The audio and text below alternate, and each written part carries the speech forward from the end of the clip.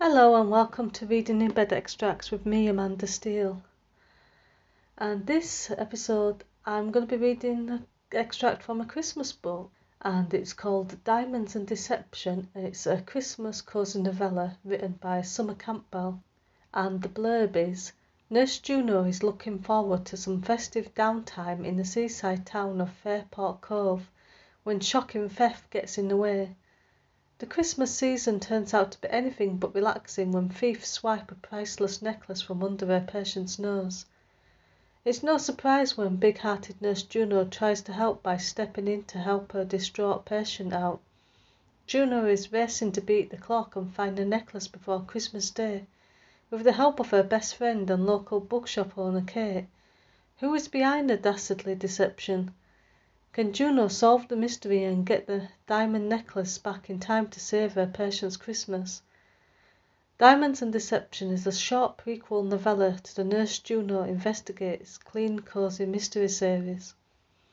So here's the extract. Look, I love you, but I just can't get on board with meringue latte as a holiday drink. I pushed the mug away and sat back in my seat, gazing out of my window. My thoughts drifted back to my last patient of the day. I loved my job as an ER nurse, and even though it was Christmas, we were as busy as ever in the unit. I wanted to spend time with my teenage son over the holidays, so I'd done an early shift to earn a little time off. I'd also stayed late to settle a new patient, Mrs. MacArthur. She had been brought to us in a state of distress after hitting her head and was suffering from memory loss. But I was hoping that we could get her comfortable and back home to her family before Christmas Day. Kate leaned over the counter. But the meringues are like little mountain peaks, she explained. Would it help if I put little edible skiers on them? Kate, I say this with love, but no one wants meringue in their coffee. I tried to be constructive with my criticism. Black forest mocha, yes. Cinnamon latte, yes. Gingerbread flavours, yes. I sighed, but meringue? Nope. I live on coffee, and even I wouldn't order it at the end of a long day. I looked around Kate's cafe-cum-bookshop. If you're trying to lure in the holiday shoppers, there are better ways for sure. Why don't you gift wrap? I would literally pay extra and stay for a run-of-the-mill coffee if you wrapped all my Christmas gifts. Kate had inherited her grandmother's spiritual bookshop earlier in the year. Desperate to keep the business afloat, she was trying new promotions and setting aside a corner of the shop as a coffee nook. Personally, I loved it. It was between the hospital and my house and gave me the perfect opportunity to recaffeinate and spend time with my best friend. I sat back and snuggled into the comfy sofa, but I was still distracted by what poor Mrs. MacArthur had said earlier. It was always distressing when patients didn't realise where they were, but somehow it had affected me more than usual when the old lady kept insisting that I had her diamond necklace and needed to look after it for her. Mrs. MacArthur's son and daughter-in-law had found her collapsed in the front garden, unconscious with a bad bump on her head and her front door wide open. He immediately called an ambulance, and thankfully it seemed she hadn't been lying there long.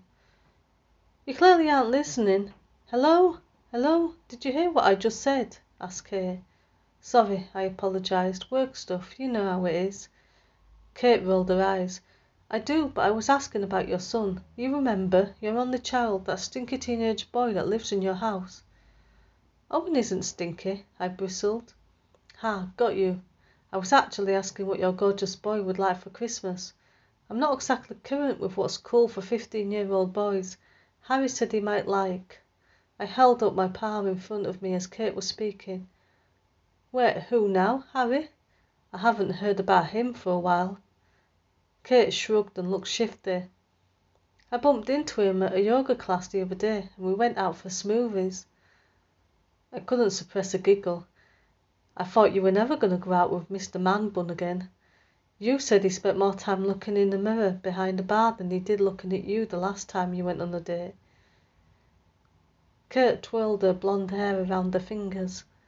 Maybe I was too hasty. I didn't judge Kate, but I was pretty sure that Harry would last as long as any of Kate's other boyfriends, which is to say about 3 weeks. She couldn't help it, but my gorgeous, funny, well-read best friend had an extremely low boredom threshold. The one thing that constantly held her attention was boosting business for the Book Nook. As Kate bristled off to serve a customer, my thoughts wandered back to Mrs. MacArthur. She had seemed worried about her finances, and I resolved to pass her concerns on to her son when I got to work in the morning. Her agitation over her necklace, combined with her own lack of memory of her fall, had me concerned that something was going on with her health that we just weren't seeing. Although only in her late 60s, she was still pretty confused about where she was and what was going on. But our fabulous doctors were running tests and were committed to getting her better. And that's the end of the extract. So if you'd like to read more, you can buy the book on Amazon, and I'll also include links so you can buy it, and I'll include a link to the website for the author so you can find out more about her. So thanks for listening, and tune in next week for another episode. Bye for now.